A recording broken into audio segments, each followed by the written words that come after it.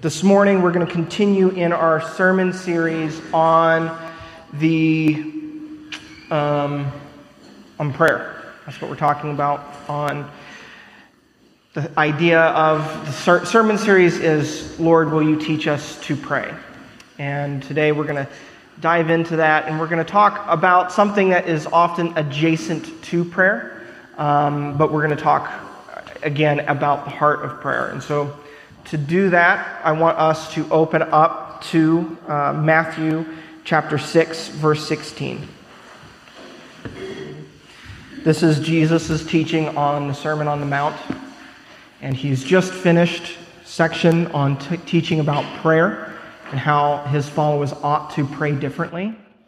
And then he comes to verse 16, and he says these three words: when you fast. Now, if we were reading the Bible and we were going to stop at every point at which there was a significant application point or something that we had yet to implement into our life, that would be the end of my sermon. Right? Like fasting is probably one of the least, if not one of the least, practiced spiritual disciplines in the Western Protestant evangelical church. Churches like us, we don't fast very often, and we don't talk about it very much. It's perhaps something that we have lost and we have left behind us in the trail. And Jesus' assumption is that we would fast. He doesn't tell you explicitly to fast, but he does say when you do fast. He's implying something, and he's implying it better than anybody's mom can ever imply anything, right? Now, today's sermon, I've got, before I really dive into it, and I get moving into where I feel like the Lord wants us to go today, I want to pause for a moment, and I want to address anyone in the room or who's watching online who struggles with eating disorders, body images, or has a complicated relationship with food. Right? I'm going to be talking a lot about fasting and what all of that entails. And I have thought significantly about this issue and how it relates to that. And what I want to do today is I want to first build a theology of what exactly fasting is, because I don't think we have very much of a clue at all as to what it is.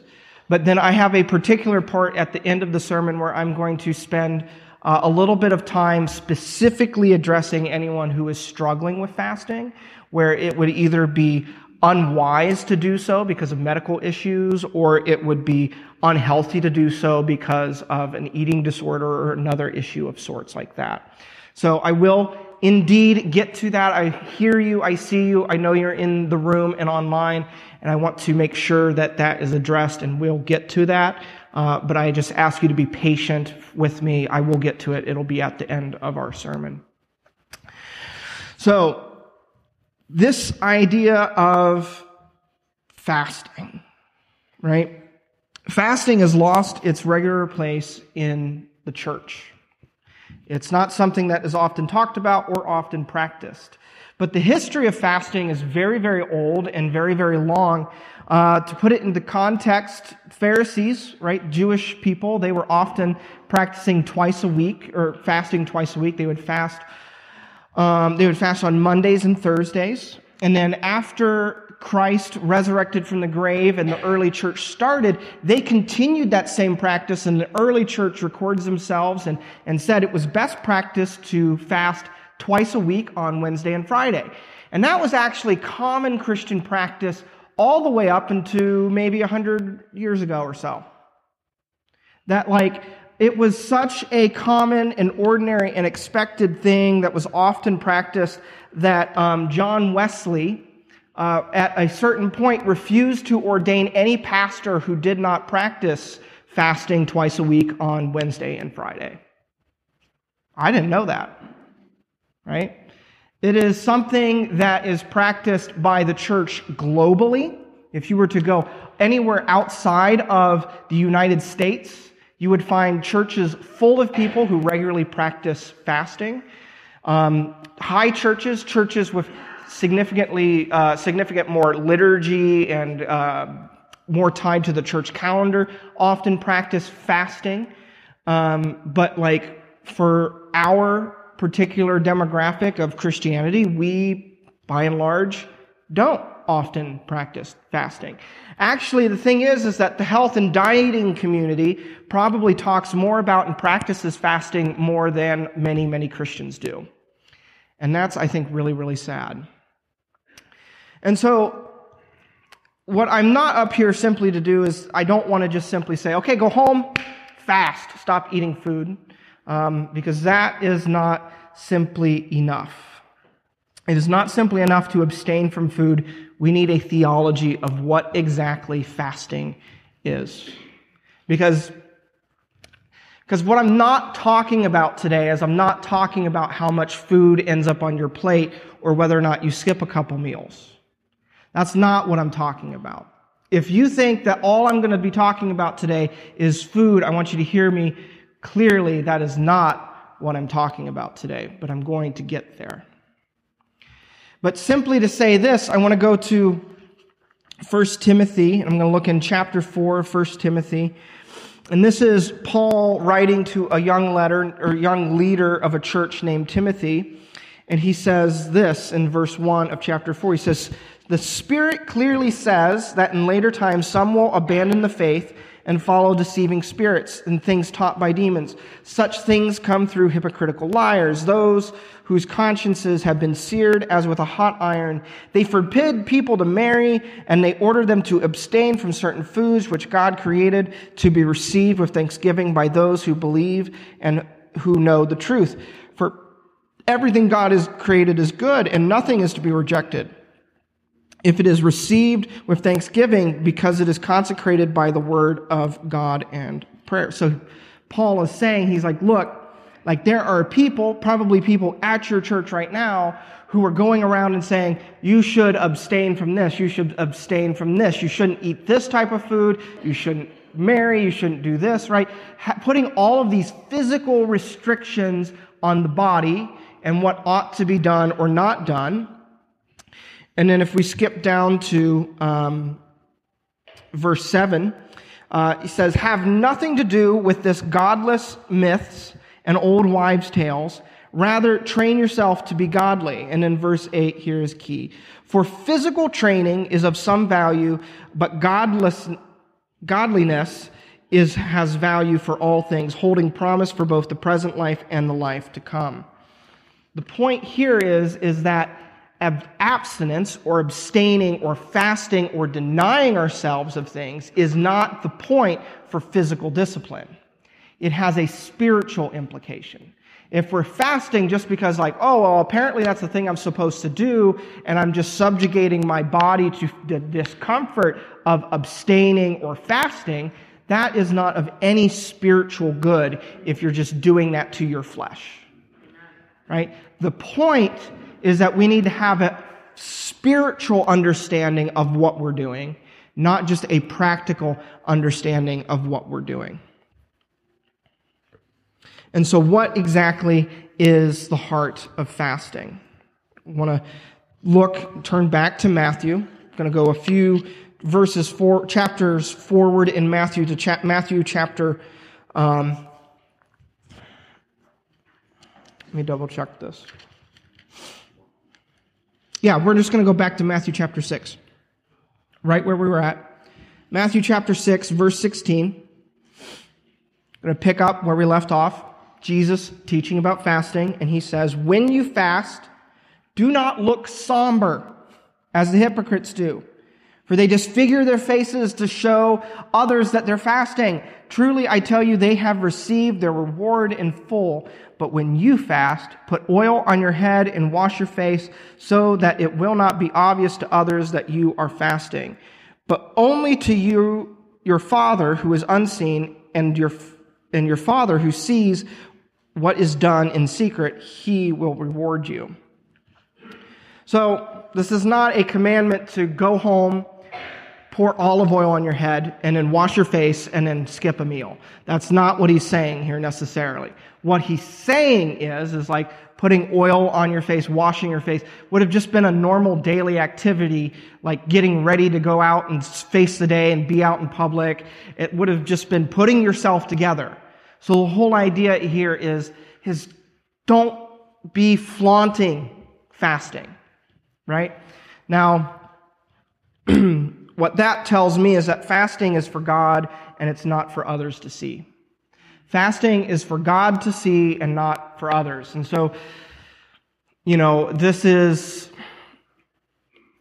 I think this is an important thing to mention in a culture-wide phenomena where we share just about everything with everybody, right? We are constantly taking photos of everything and putting it all online. Not everybody should know what we're doing in our spiritual lives necessarily. Particularly, it might be better if people don't know, particularly when it comes to fasting and prayer here, right? God's saying, why are you doing it? Is it for me or is it for others to see? And so fasting is particularly Godward facing. Now, there are a number of different reasons that we see in the Bible as to why different people or different occasions to pray. Fasting, if you were to look for it throughout the Bible, you'd find a lot of it in the Old Testament, and pretty much just about everybody fasts, to be 100% on. Like, everybody at some point finds an occasion to fast for one reason or another. I want to quickly go through and just point those out to you. We're going to go through this pretty quickly because there's a bunch of them, but so don't feel like you need to play, super Bible fingers. We're just going to go through these verses real quick. So first in 1 Samuel chapter 7, we have this. So Samuel said to all the Israelites, if you are returning to the Lord with all your hearts, then rid yourselves of foreign gods and the Ashereths and commit yourselves to the Lord and serve him only, and he will deliver you out of the hand of the Philistines. And so the Israelites put away all their Baals and Ashereths and served the Lord only. Then Samuel said, assemble all Israel at Mizpah, and I will intercede with the Lord for you. And when they had assembled at Mizpah, they drew water and poured it out before the Lord, and on that day they fasted and they confessed, and we have sinned against the Lord, and now Samuel was serving as a leader of the Israel at Mizpah. And so the idea here is we see Israel fasting on an occasion of corporate repentance, of confession, of admitting that they have sinned against the Lord. So we see fasting connected to repentance. We see fasting connected to intercession or solidarity in the book of Esther, chapter 4. In Esther chapter 4, verse 15, as Esther is getting ready to go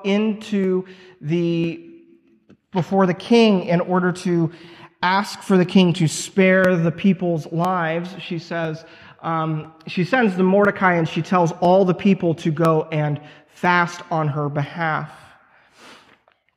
And we see that as a symbol of, or a way of interceding or praying for or expressing solidarity. In Acts, we see the early church leaders use prayer and fasting in conjunction when they were making decisions. They were seeking wisdom. It says, while they were worshiping the Lord and fasting, the Holy Spirit said, set apart for me Barnabas and Saul for the work to which I have called them. So after they had fasted and prayed, they placed their hands on them and sent them off. It's seen as this place of seeking the Lord in particular for guidance and for wisdom. And then I want to talk about one particular instance that we often see in the Bible for fasting, and I think it's worth noting. In 2 Samuel chapter 1, verse 12, we see an example of mourning being connected with fasting. And they mourned and they wept and fasted till evening for Saul and his son Jonathan, and for the army of the Lord, and for the nation of Israel, because they had fallen by the sword. So Saul had died in battle, and David, who was being hunted by Saul, mourned, and in his mourning he fasted. Now, if you read the Old Testament, you'll find lots of times where people mourn and fast. Now, this is my particular opinion on that, is I don't think that that's necessarily prescriptive. I don't think that that means, well, like if you're going to a funeral, you must fast. I don't think that's a bad idea. I think that would actually be a really interesting thing to put into practice to involve some physicality in our mourning again. But what I think we see in the Bible is describing a cultural practice of often mourning as a way of expressing sorrow, and with that comes fasting. So I see that as you kind of encounter that perhaps in your own study.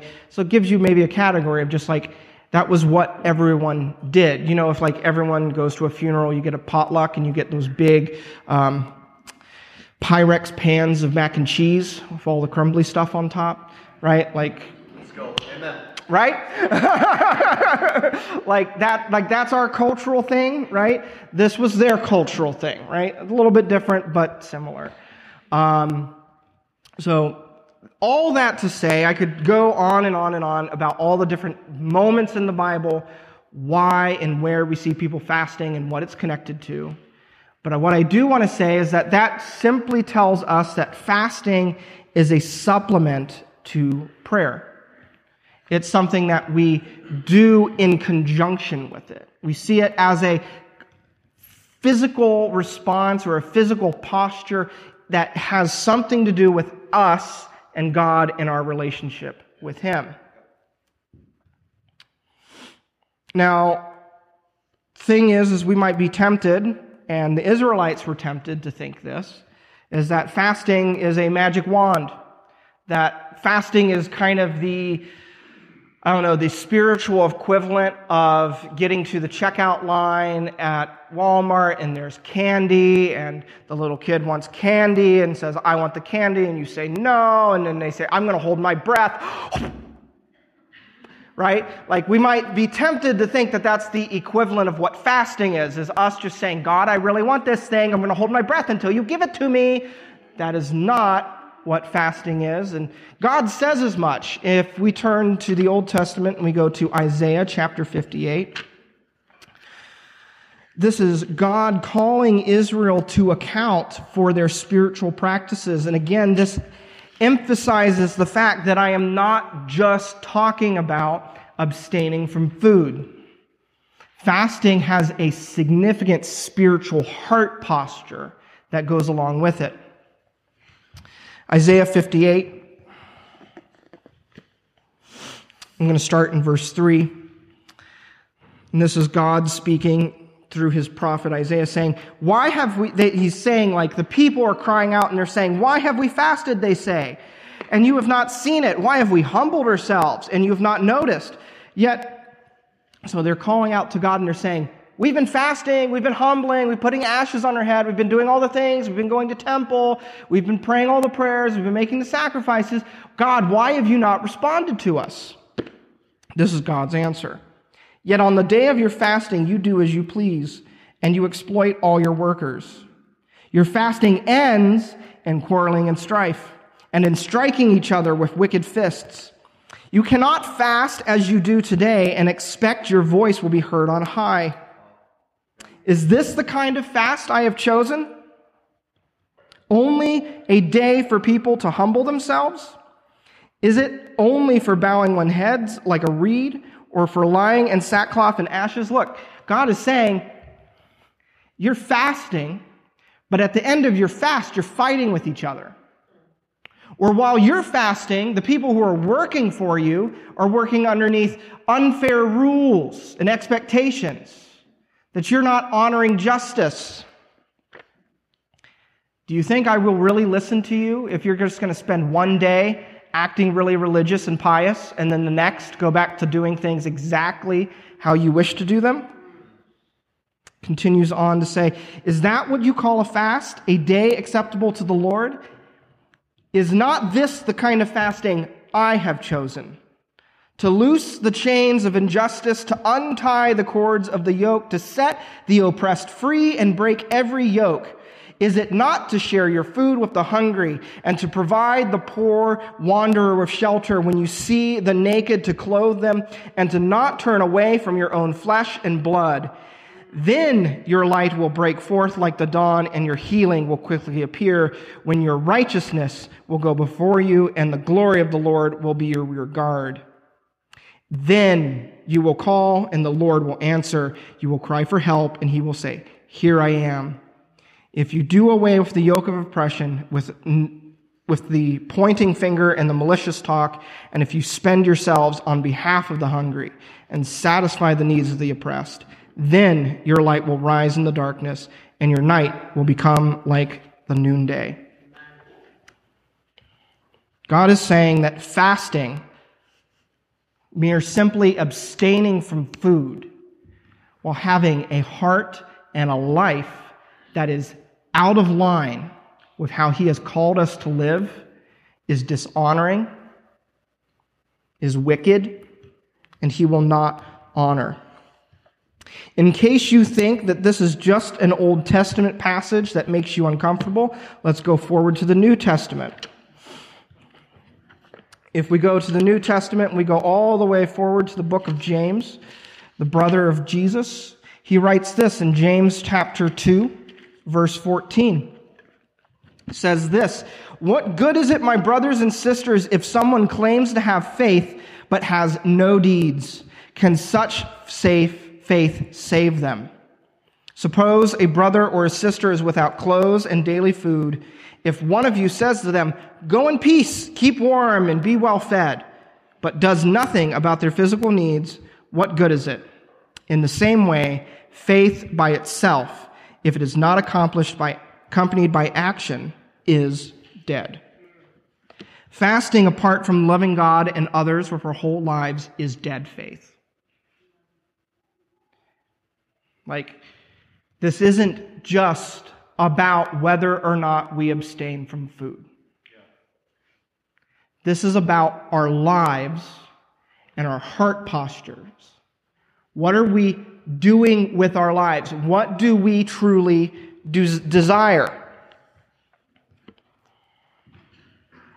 What are we actually aiming after here? Matthew chapter 9, I think, clarifies this for us. This is, again, Jesus teaching about fasting. This, I think, is a key passage for us, and I think it's an important one to understand, because I think perhaps you've heard this passage before, and maybe you've heard it taught, and you've perhaps heard this as an argument against fasting. Matthew chapter 9, I'm going to be in verse 14. It says this, then John's disciples, so the disciples of John the Baptist, came up to Jesus and asked him, how is it that we and the Pharisees, we often fast, but your disciples do not fast? Jesus answered, how can the guests of the bridegroom mourn while he is with them?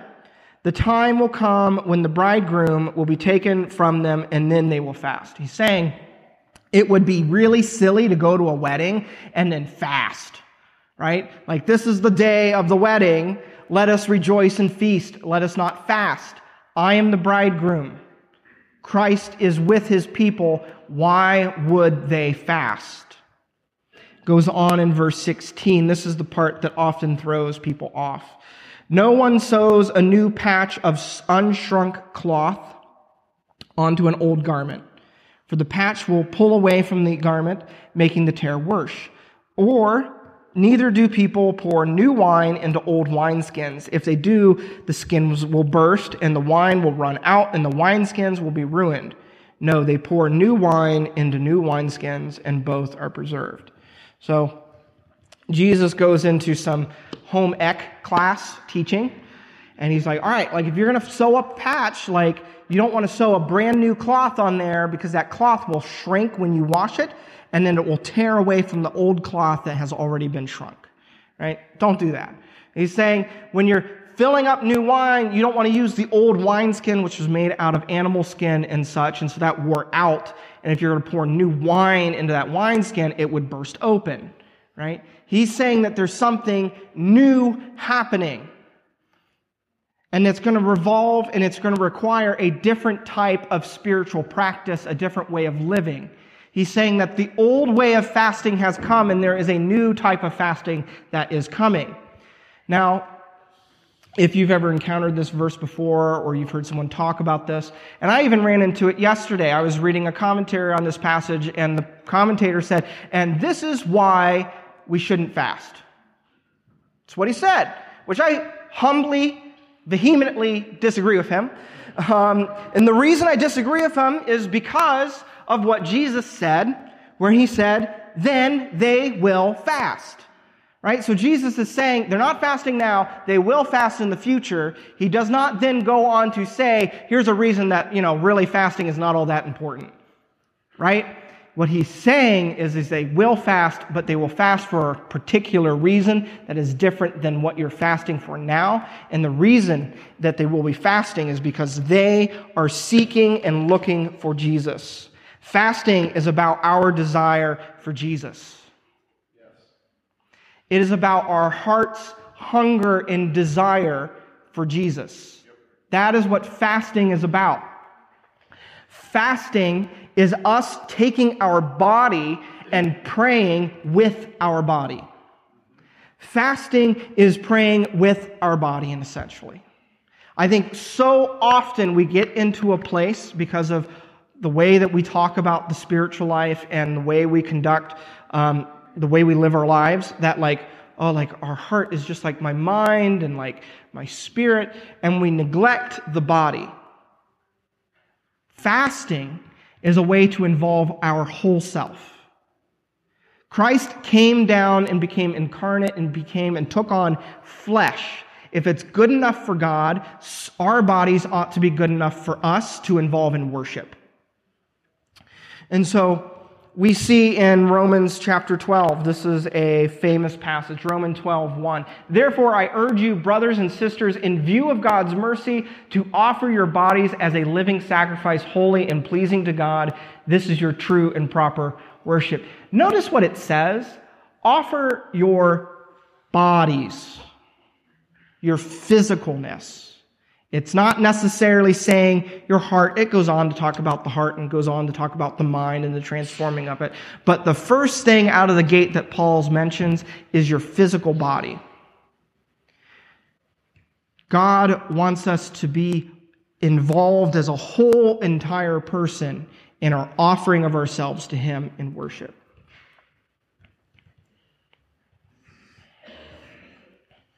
All right.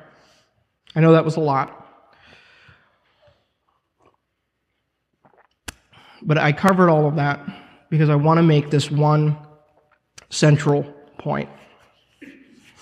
So, something that I've learned, I recently was married in my first year of marriage, and in marriage you discover a lot of things about yourself primarily. What I've learned is that I'm a picky eater. I was like, my wife's like, do you think you're like a, that's like one of the things you ask, like probably pretty early on in the like dating process, like, are you like a picky eater? You always want to talk about your favorite cuisine. I think I said, no, I'm not a picky eater. My wife has since then called me out on that several times. She's like, you are a picky eater. And understandably, we'll get together and she's trying to like figure out, she's like, okay, so what are we going to do for food tonight? She's like, do you want to do like this, like, this thing over here? And I'm like, yeah, that sounds fine. She's like, what about this? Oh, that sounds fine. How about a cheeseburger? Oh, yeah. Right? I get excited about the thing I actually want. Right? I'm like, I don't want the thing, right? And it's like, hear me, this is my own desire, not my wife's cooking. My wife's cooking is excellent. It is that I'm just so habituated to a bacon cheeseburger with a vanilla Coke and some fries, right? Like, that is just my flesh, right? That is years of being a bachelor right there. And so that's what I truly desire. And so the question I need to ask, and we need to sit down and pause, is what is it that we actually are hungry for? What is it that we are actually seeking after? We are people of appetites. We are people of appetites. We are finite, meaning we are limited in almost every single capacity. You cannot stay up infinitely. You do not have infinite energy. You do not have infinite time. Your body can only be in one place at a time. You only have so much focus. I know you think you can multitask, but you can't.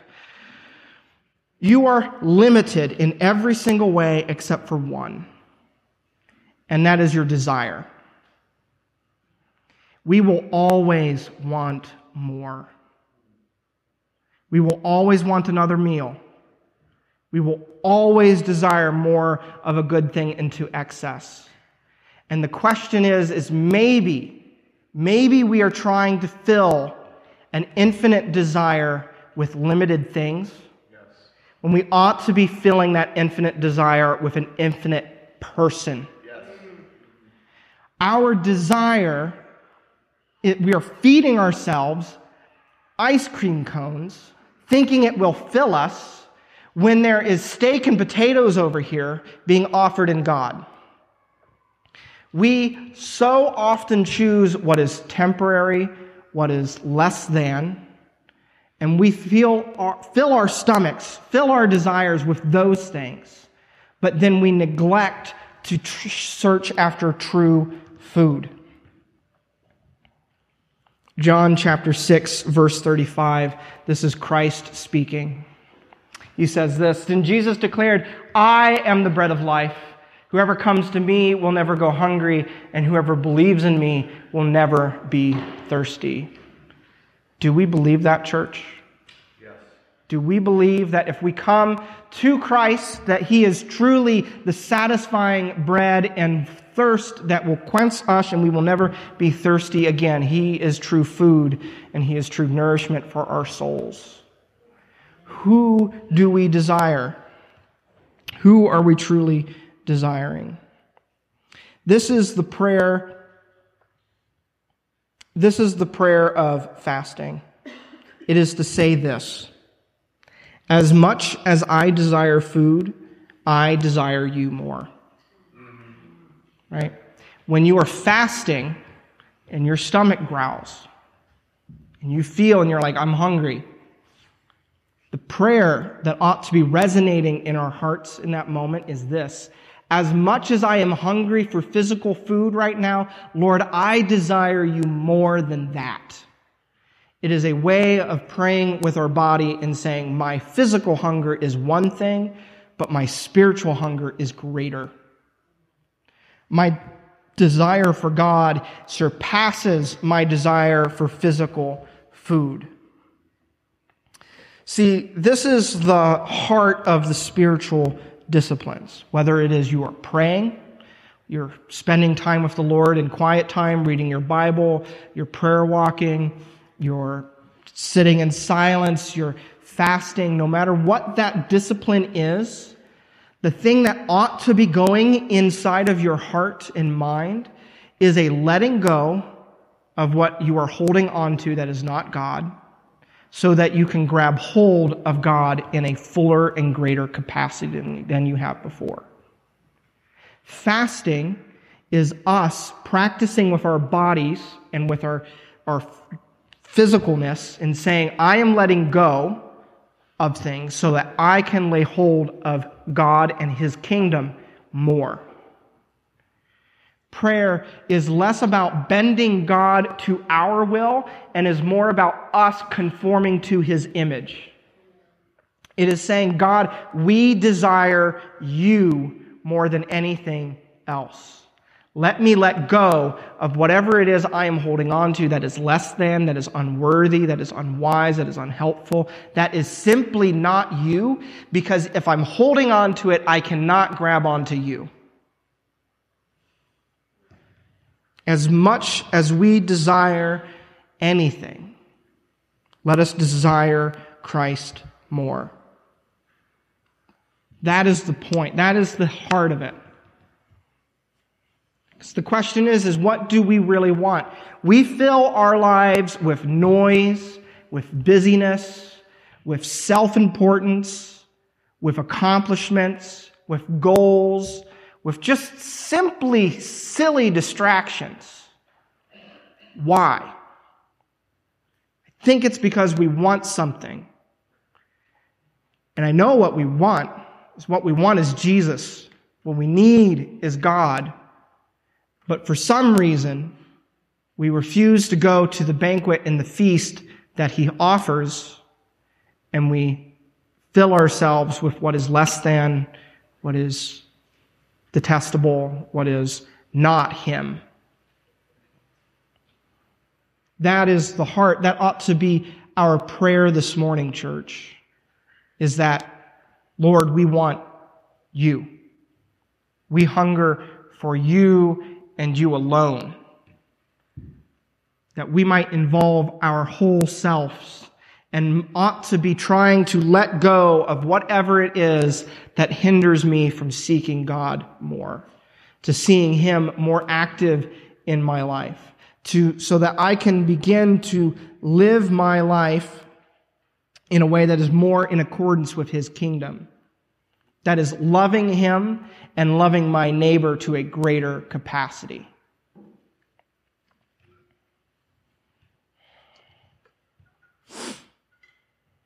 So, that is the theology of fasting. It's why I think it is so important, and I think it is an absolute shame that we have lost sight of it and its important role in Christian faith. There are a number of different reasons you might fast, but I would say that the main reason is so that you would desire and grow your hunger for God more. So now comes to a transition in what I'm talking about today, and that is the transition to just some of the practicality of fasting. If you've felt a call this morning on a desire of your heart to seek God more, to see him more present and active in your heart and your life, and you feel the Lord calling you into fasting and into prayer, I would encourage you to do so, but I encourage you to do so wisely. If you've never fasted before, there's a bunch of practical considerations that you need to have.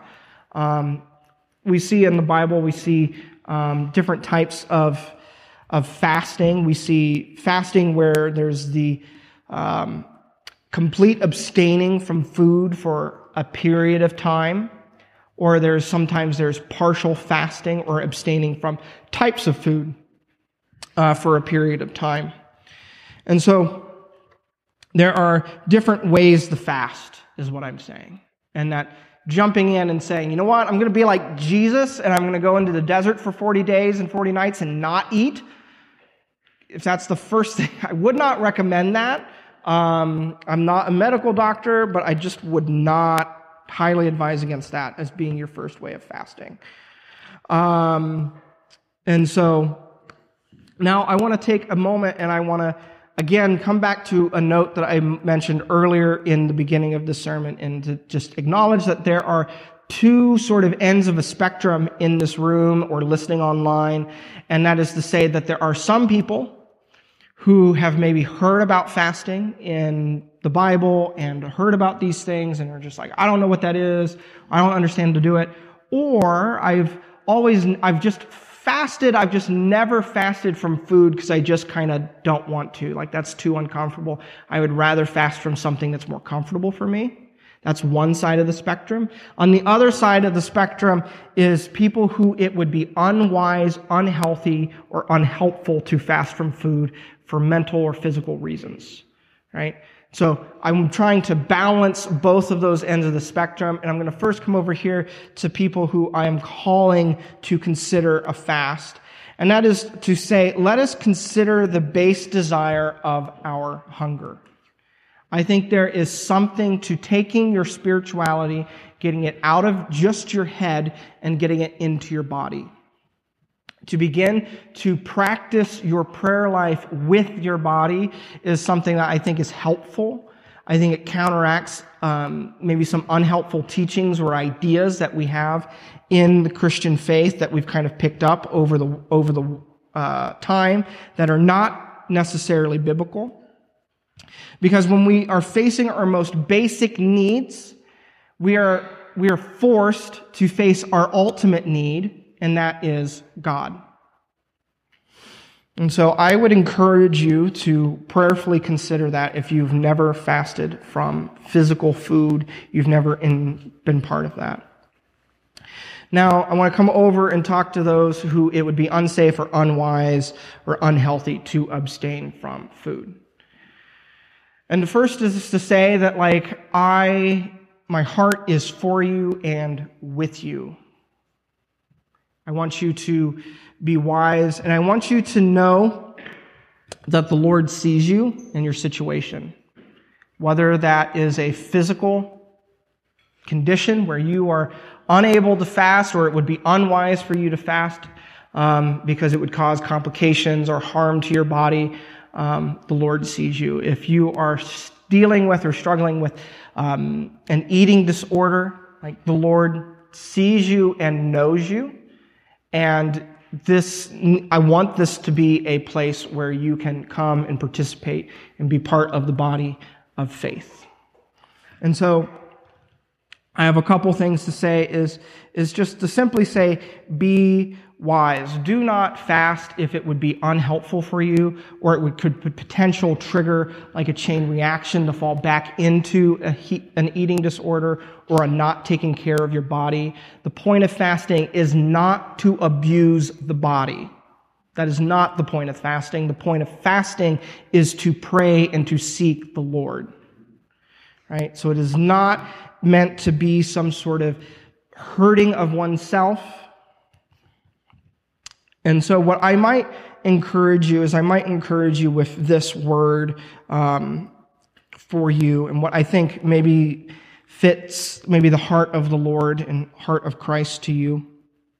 And I don't say this to imagine that me giving you this spiritual affirmation, this truth, this heart of God is in any way going to necessarily fix your current circumstance or whatever it is that you're going through, but I hope that you hear the heart of the Lord in it. And that is to say, if we were to go back and we were to look at the passage where Jesus is talking about being with the bridegroom. He's talking about his disciples being with him, and he's saying, why would they fast? I am with them. Jesus came and ate and shared so many meals with so many people. And might this be an encouragement to you to say that the Lord wants to sit and dine with you? That the Lord is present in your life and with you, and his desire is that you might feast on his goodness and his love for you in your circumstance. I think that is the heart of the Lord. And so perhaps there is a way in which you can invite the Lord into your meals into a particular way. Be more conscious of his grace and his goodness, his desire to sit at the table with you and share a meal, that you are worthy, that you are cherished, that he desires you and wants you to be healthy and happy. Pray that you understand and know the Lord's heart for you.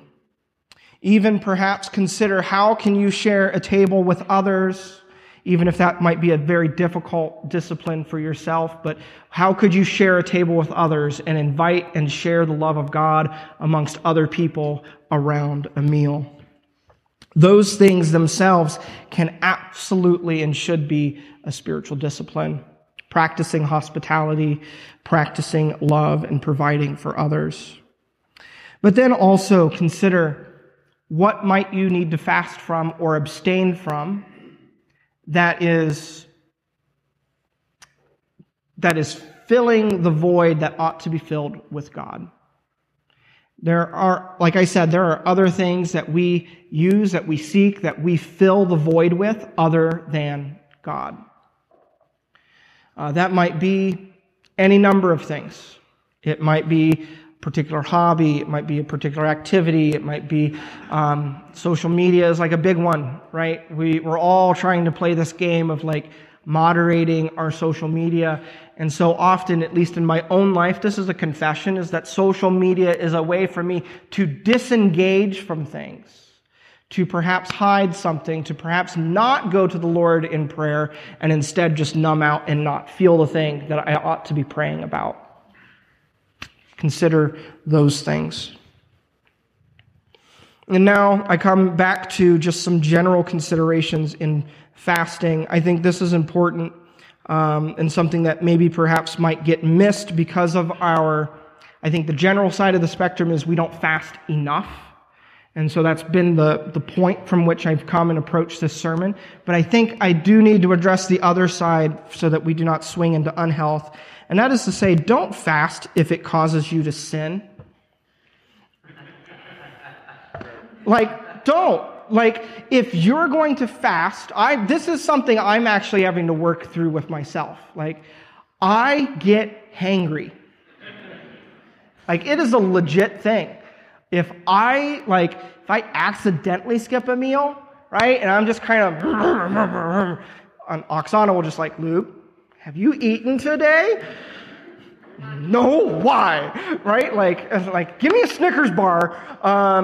But what that's all funny. We make fun of that. But what I am saying is that do not fast, do not abstain from food and then eat other people around you.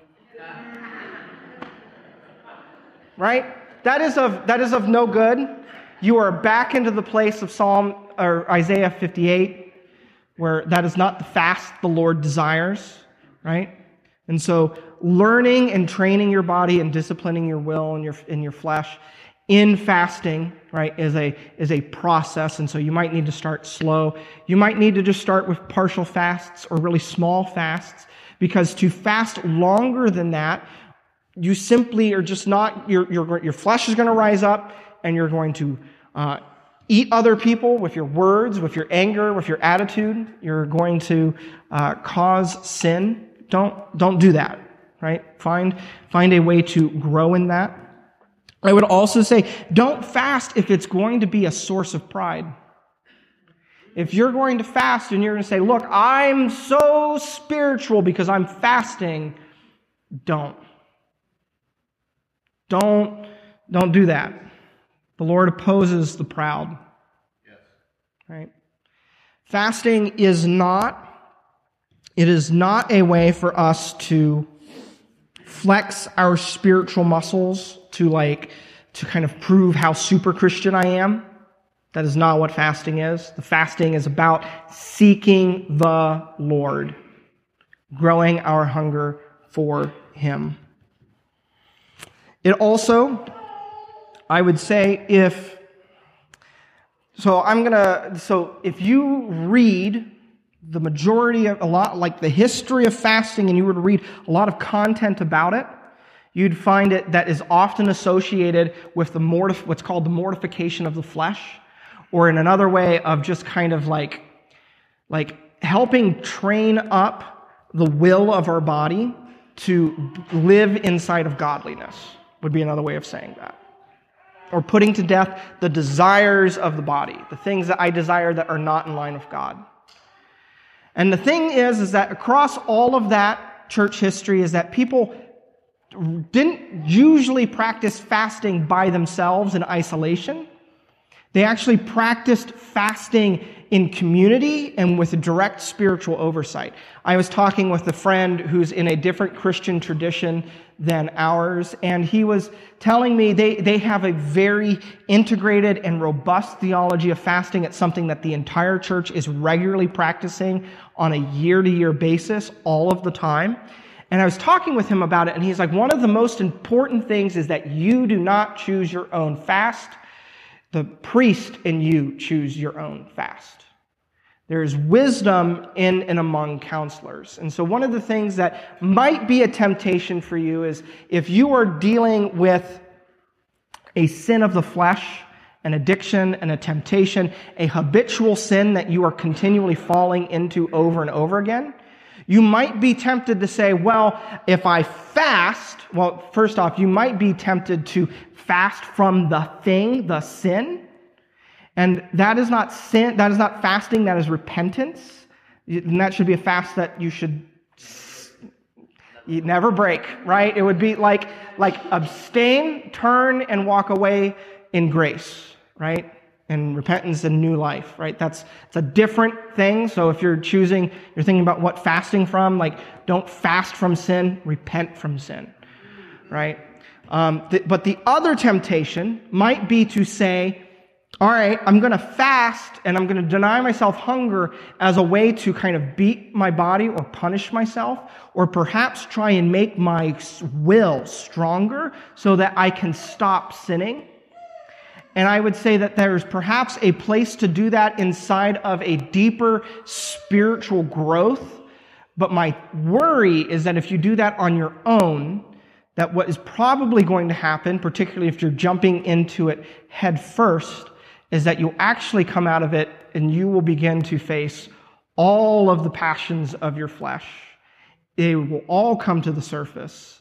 And you might actually find that you fall back into where you were, stronger and heavier than before, if you're simply trying to beat your body into submission and you're not coming to a place of the cross, of grace, of repentance, of confession, of love and acceptance, of knowing that the Lord is with you wherever it is you find yourself.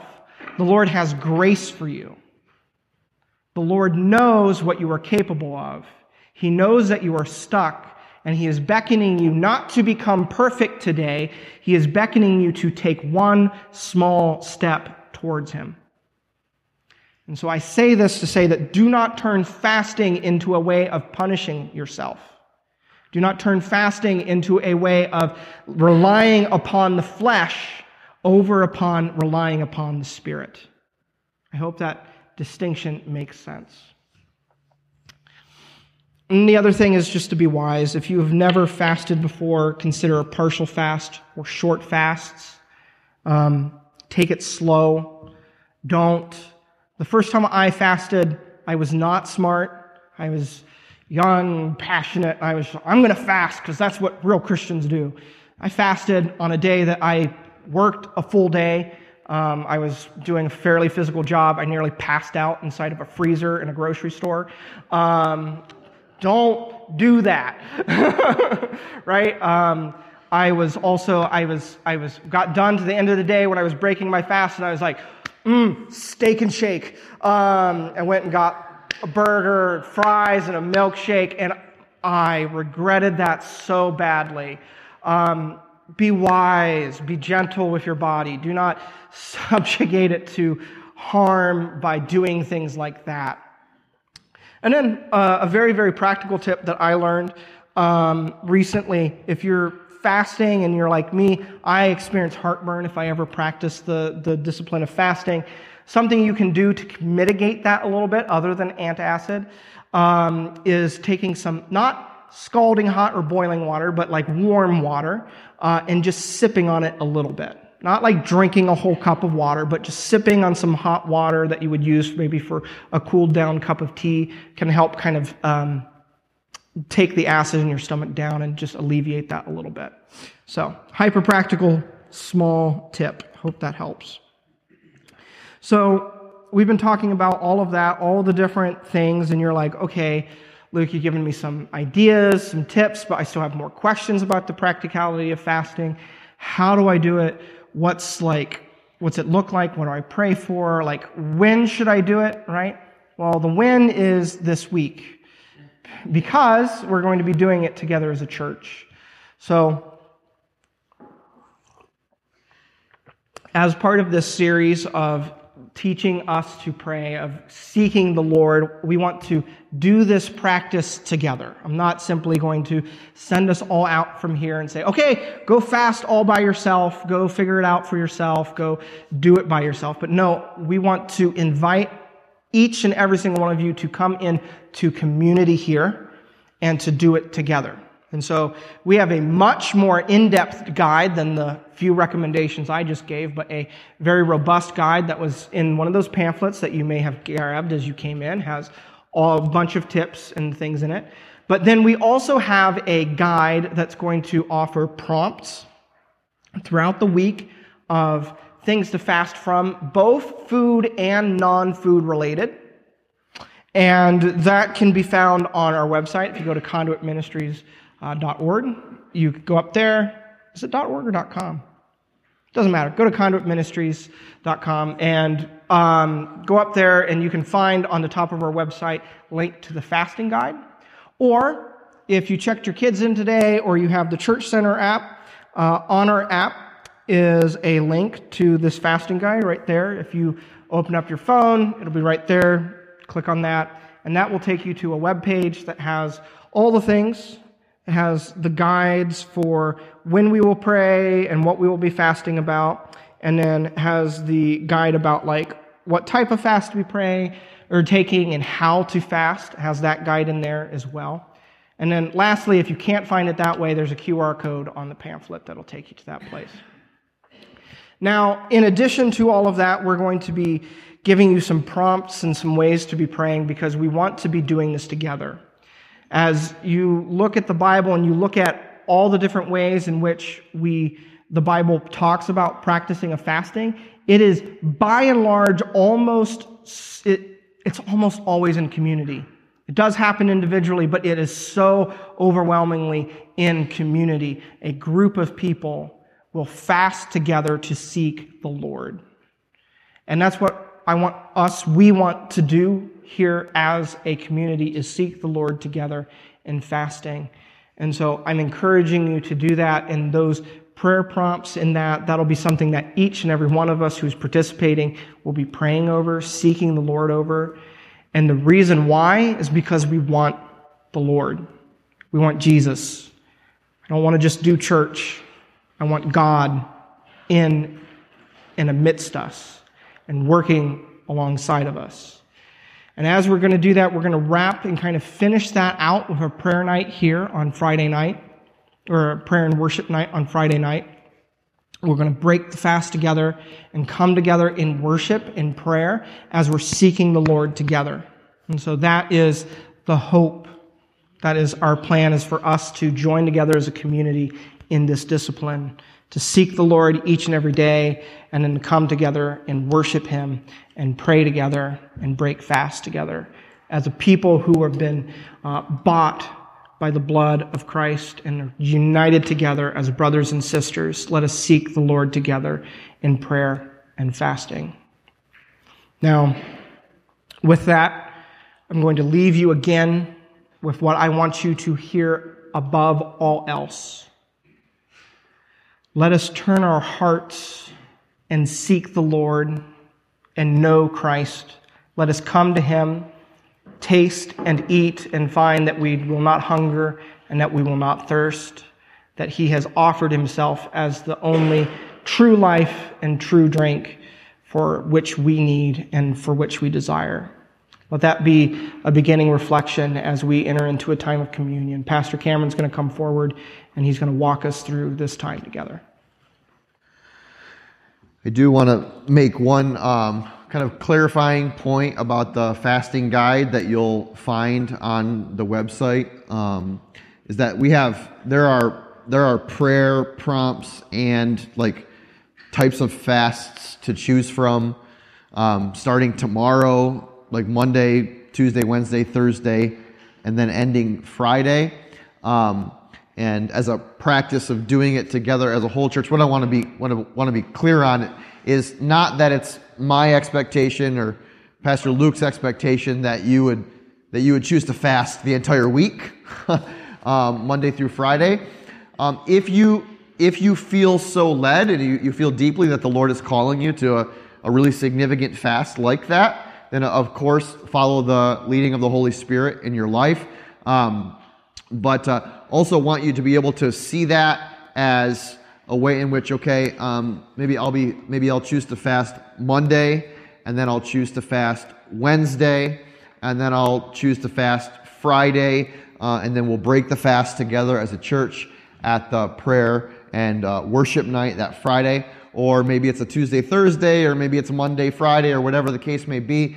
That guide really just, we wanted to offer that to you in the event that you are just beginning to learn about what fasting is, and you want some help and some guidance in practicing that discipline, and you can use that guide whatever days that you choose to fast if that would be helpful for you. Also, I do want to mention that the printed guide, which is back there in a little basket, I know that many of you grabbed, was written by Bryce. Bryce put that together for us. Bryce is a member of the leadership team here, and most of you all know and love him, and so we appreciate Bryce's hard work on that and his heart to provide that for you. We're going to just after taking a whole sermon to talk about fasting. Now we're going to feast. Amen. We're going to feast, right? Taste and see that the Lord is good. Right? That Jesus is the true bread of life, right? And those who eat of his flesh and drink of his blood will never go hungry or thirsty. As we have been trying to do in the last few months, to add depth of our both experience at the Lord's table and in our communal life together as one body. We're practicing a little bit of communion liturgy. So if you come from a church background that is a little bit maybe closer to, well, I guess you could say it'd be closer to denominations that regularly practice a liturgy, like, of course, the Catholic Church would be a good example of that. I grew up in the United Methodist Church, and we generally practiced a liturgy around the communion table, and it was a way in which the whole of the gospel was proclaimed in the midst of the act of receiving what the Lord has to offer to us in the breaking of the body and the shedding of Jesus' blood. And so much of that is also focused around the communal affirmation and communal prayer. So just about everything that I'm reading will be up on the screens behind you or behind me, because it will also include an opportunity for us to recite or respond together, but also for you to respond. And so I believe that the congregational responses are in red print, right? And we can follow along together on the screen. Let's take a moment to prepare our hearts.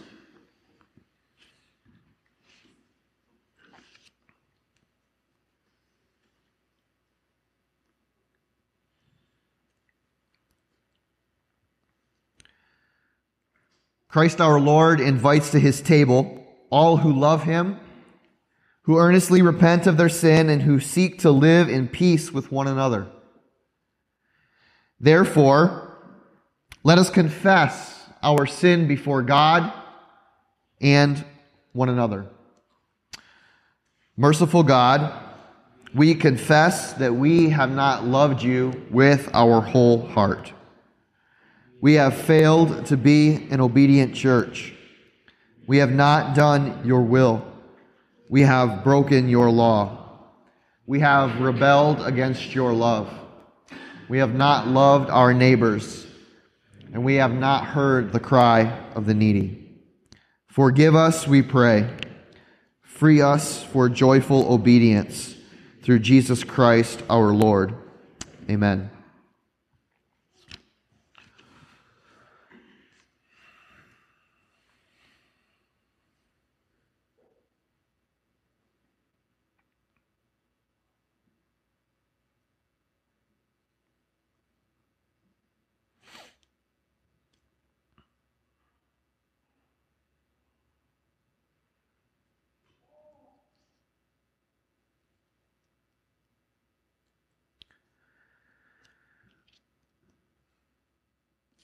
Hear the good news.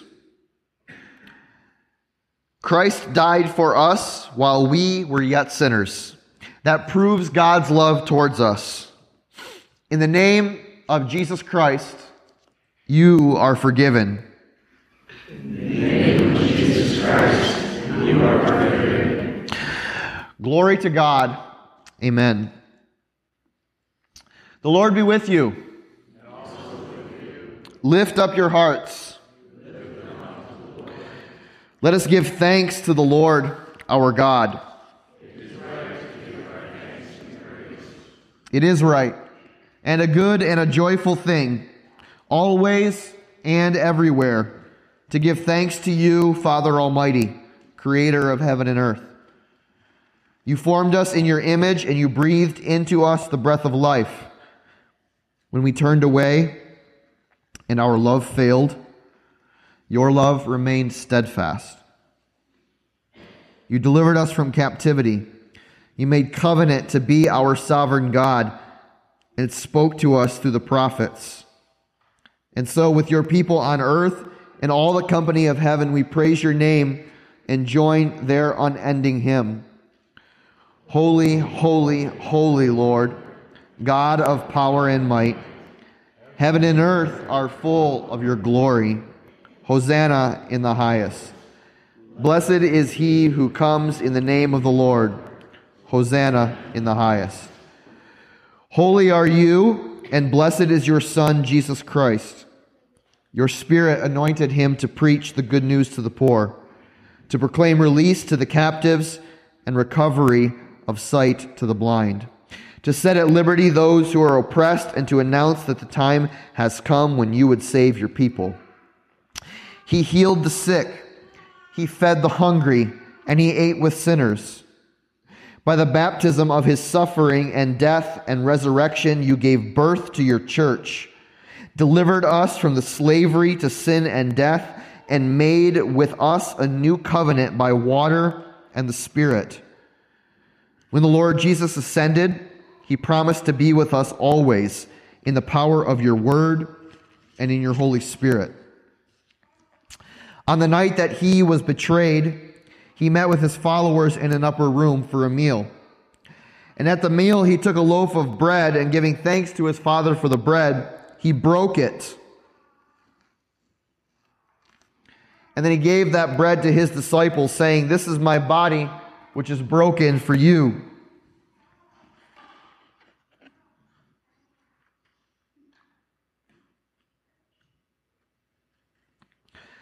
Likewise, he took the cup, and after giving thanks for the cup, he shared the cup with his disciples, saying, "This is my blood, which has been poured out for you and for many for the forgiveness of your sins."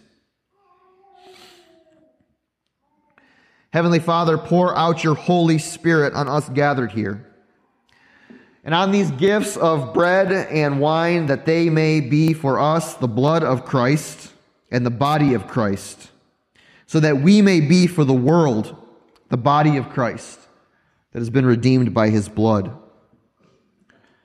By your Spirit, make us one with Christ and one with one another, in ministry to all of the world until Christ comes in final victory and we feast at his heavenly banquet. Would you pray the Lord's Prayer with me? Our Father, who art in heaven, hallowed be thy name. Thy kingdom come, thy will be done, on earth as it is in heaven. Give us this day our daily bread, and forgive us our trespasses, as we forgive those who trespass against us. And lead us not into temptation, but deliver us from evil. For thine is the kingdom, and the power, and the glory forever. Amen. Conduit, this morning, my prayer for you as you go from this place is that your hunger for God and for Christ in your life would grow in proportion to his love for you. That you would know that you are loved by him, that you are pursued by him, and that he is present with you in your day-to-day lives. Conduit, go in peace. If you have any remaining questions about today's topic or want to talk more about fasting, please feel free to come forward and talk to either Cameron or I.